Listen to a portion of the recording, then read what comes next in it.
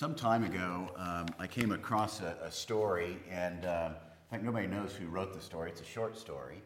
And so I want to share that story. We don't know who wrote it, and I've adapted it in places, but I just want to share a little story to get us started this morning. And here it goes. Long ago, there was a grand garden. It was beautiful, colorful, absolute perfection.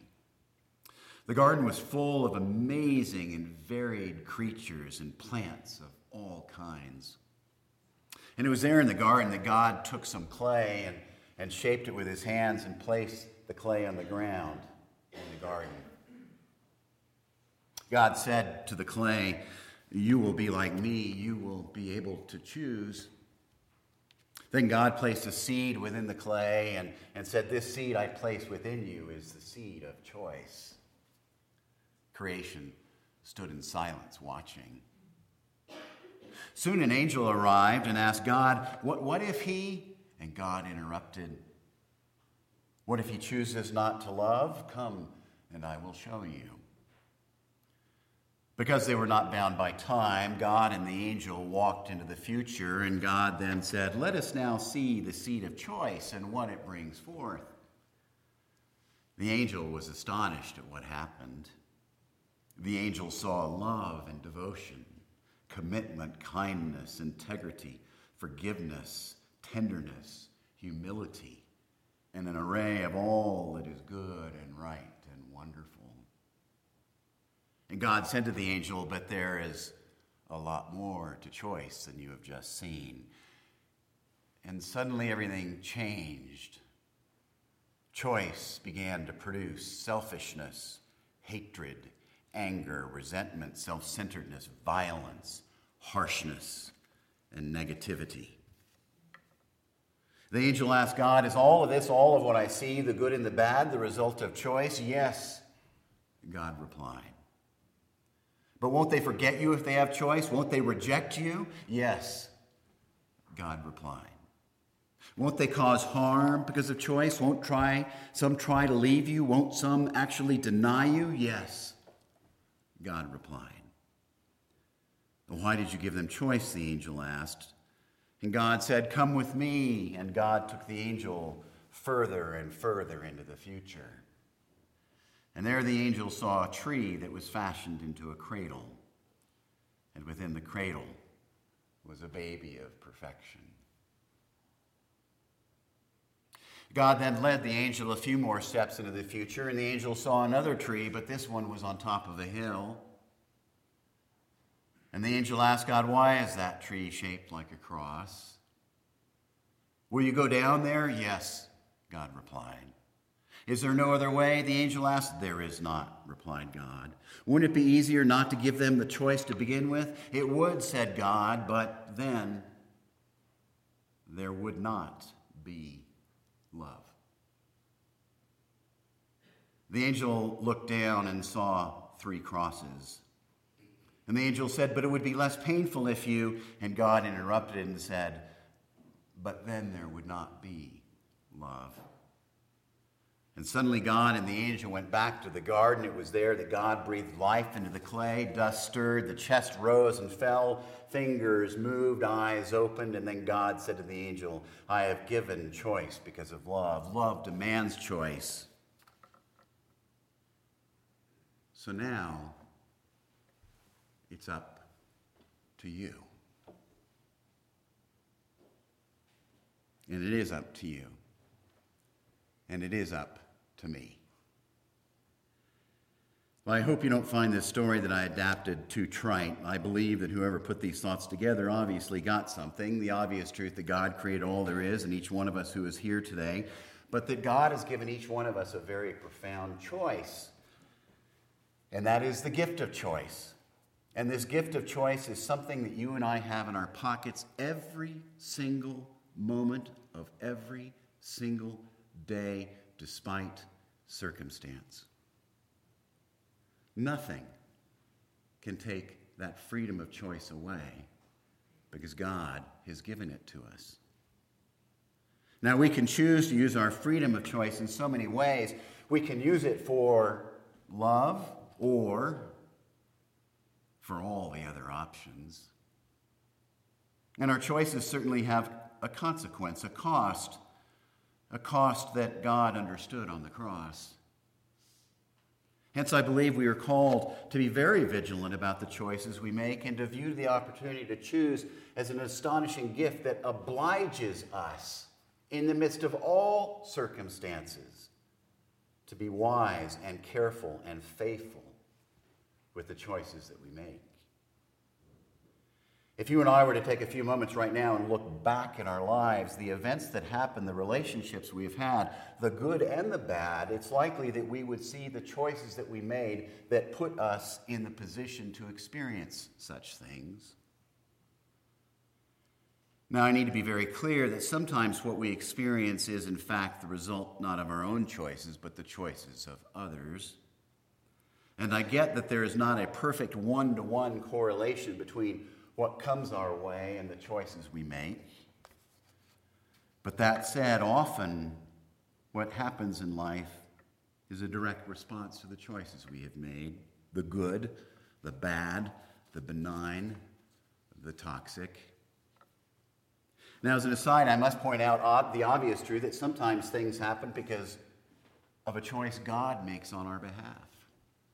There is such a thing as grace, and God sometimes intervenes and interrupts our lives, interrupts the consequences of our choices, interrupts our thinking and the circumstances in which we find ourselves. But even with that truth, we have the gift of choice, and our choice affects everything. Recently, someone sent me a fascinating article based on some research that's recently been done at Northwestern University. Now, the research may not seem that surprising. I think it reveals something that we all know to be true, but I really find the research to be fascinating because it was empirically proven and according to scientific standards. What the research showed is something, again, we may obviously know, but I like the fact that it was empirically demonstrated, and that is that the people we choose to spend time with affects us dramatically. The article notes about this research that choosing the right friends is important because it causes our brain waves to actually begin to mimic those of the people with whom we're spending time. Our brain waves mimic those with whom we spend the most time. This means we start becoming alike the people we spend the most time with, whether or not we're conscious or not of it. Our brains actually get in alignment. The research suggests that choosing people is, in fact, far more important to the course of our lives than what we choose to eat, what we wear, where we go, what we do, or what we order in a restaurant. The research shows, and it states, the more important decision we have when going to a restaurant, for example, is who we go with. That's far more important and far more impactful than the choices of what we decide to eat. The article goes on, we get on the same wavelength with those we spend the most time with. Just think about that. We get on the same wavelength as those we spend the most time with. So it goes on, the article, if we want to make life improvements, such as reading more, getting better at something, we should spend time with someone who has the desirable traits we want to pick up. Now, while I find this research fascinating and valid from my own life experiences, probably some of you do, I love it when something scientific actually lines up perfectly with our walk with Jesus. And to help us get at what I mean, I want to take a look for a moment at our reading today from the book of Joshua. The book of Joshua, as many of you know, is named after Joshua, who had a huge role in the story of the people of Israel. When the people fled Egypt under the leadership of Moses, Joshua was there. When Moses went up Mount Sinai, Joshua was there.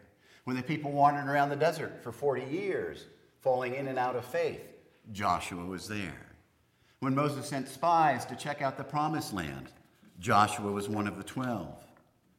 After Moses died, it was Joshua who led the people of Israel across the Jordan River, taking out Jericho, and eventually largely clearing out the promised land of the people to make room for the Israelites. And it's at the end of all of this that we encounter today's reading at the end of the book of Joshua. It is his his farewell address, so to speak, because after this he dies. And in his words, Joshua reminds the people, this is your history, this is who you are, this is where you have been, this is what you have gone through, and this is who you will become if you remember that everything is due to God. And then Joshua challenges the people and reminds them that they have been given an extraordinary gift. Joshua said, "Now fear the Lord and serve him with all faithfulness. But if serving the Lord seems undesirable to you, then choose for yourselves this day whom you will serve." Choose for yourselves this day whom you will serve. That question is thousands of years old.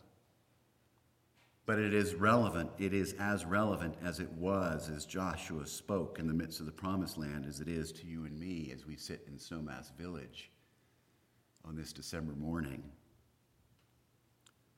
Choose for ourselves this day whom we will serve.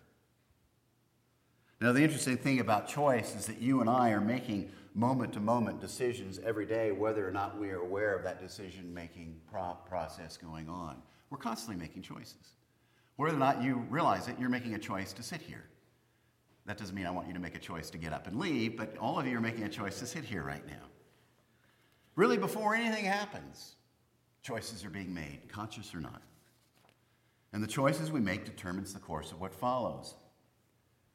And in essence, each of us decides whom or what we will serve every moment of every day. We're always continually serving something or someone, always, throughout each and every day.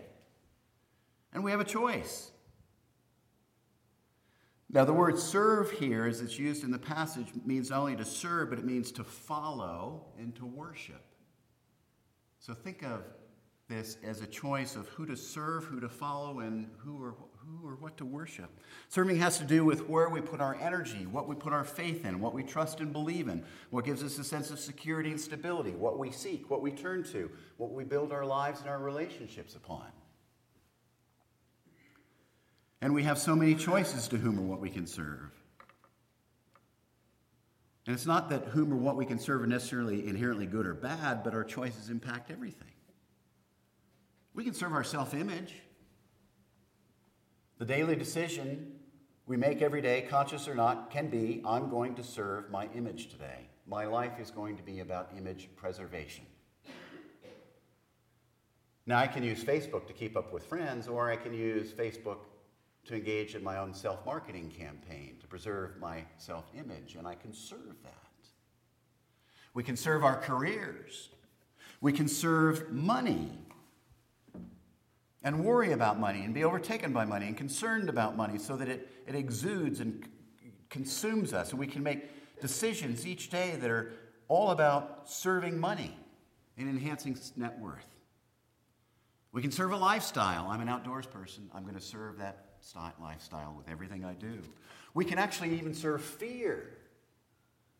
I'm going to spend my life following fear so that I hopefully can manage it. We can serve power, prestige, appearance, sport. We can serve a variety of identities like leader, power broker, important person, victim. We can serve family, resentment, anger, ego, being a Republican, a Democrat, cool, with it, or an accepting person. We can serve being the image of a minister. Lord, have mercy. The choices are totally limitless. But in the midst of this vast array, this cafeteria selection of choices of whom or what to serve, God says, what will it be for you, Robert? Who will it be for you, Paul? What about you, Mac? Chris, how about you? And God doesn't ask us this question just once, but throughout each and every day. So why does God ask this question of us? Whom or what will you serve? Is God a control freak? Is God trying to be mean? Is God trying to limit our options, make us feel guilty or lousy? Is God trying to make us feel burdened, as I talked about last week? Is God, by asking this question, attempting to make us feel guilty, negative, small? Is God trying to make us feel powerful? What's God up to in asking this question? Whom or what will you serve? Well, as I think about it, I believe God wants us to think about whom or what we will serve each and every day, and even within moments of every day, for one very good reason. Remember earlier I shared the research that was being done at Northwestern University. The research that says we get on the same wavelength with those we spend the most time with. We get on the same wavelength with those we spend the most time with. And maybe another way of saying this is we get on the same wavelength with whom or what we are serving.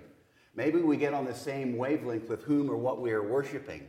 Maybe we're getting on the same wavelength with whom or what we are following.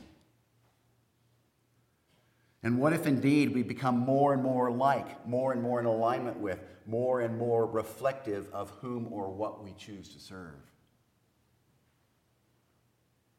If I choose to serve money today, my life will begin to reflect all that is associated with assets. If I choose to serve fear today, my life, in fact, will begin to reflect the fact that I am fear avoidant. If I choose to serve my family, my motives and aspirations will be family focused. If I choose to serve my ego becomes my master. Again, whatever I choose to serve, good or bad, determines who and what I'll become this day, and my brain wavelengths get in alignment with that.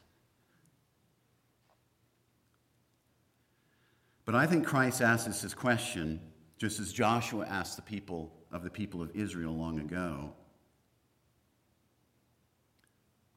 Because God knows what might happen to you and to me if we choose moment to moment to serve Christ. And what if choosing to serve Christ, what if as a result our minds get on the same wavelength as Jesus? What if by choosing to serve Christ, our days begin to reflect who God is?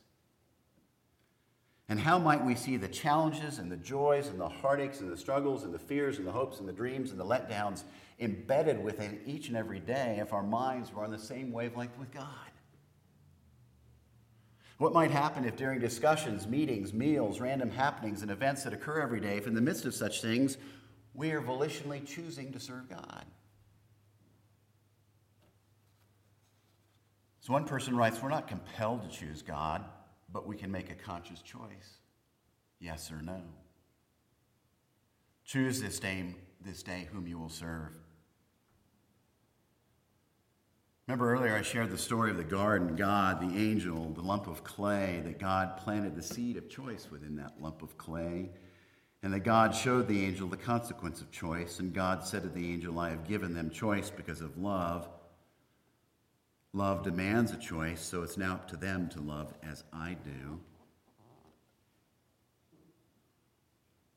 And so that's the choice we are freely given every day.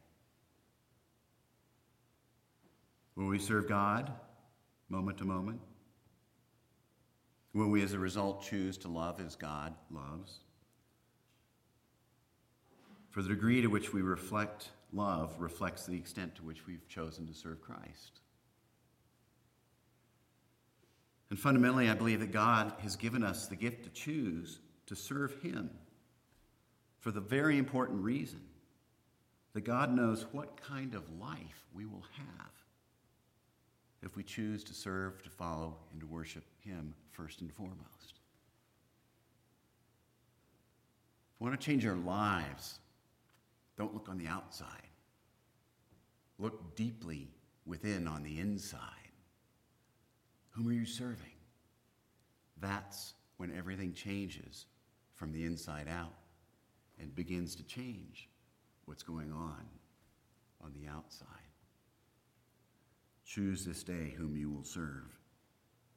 It's an important, life-changing question. And let us pray.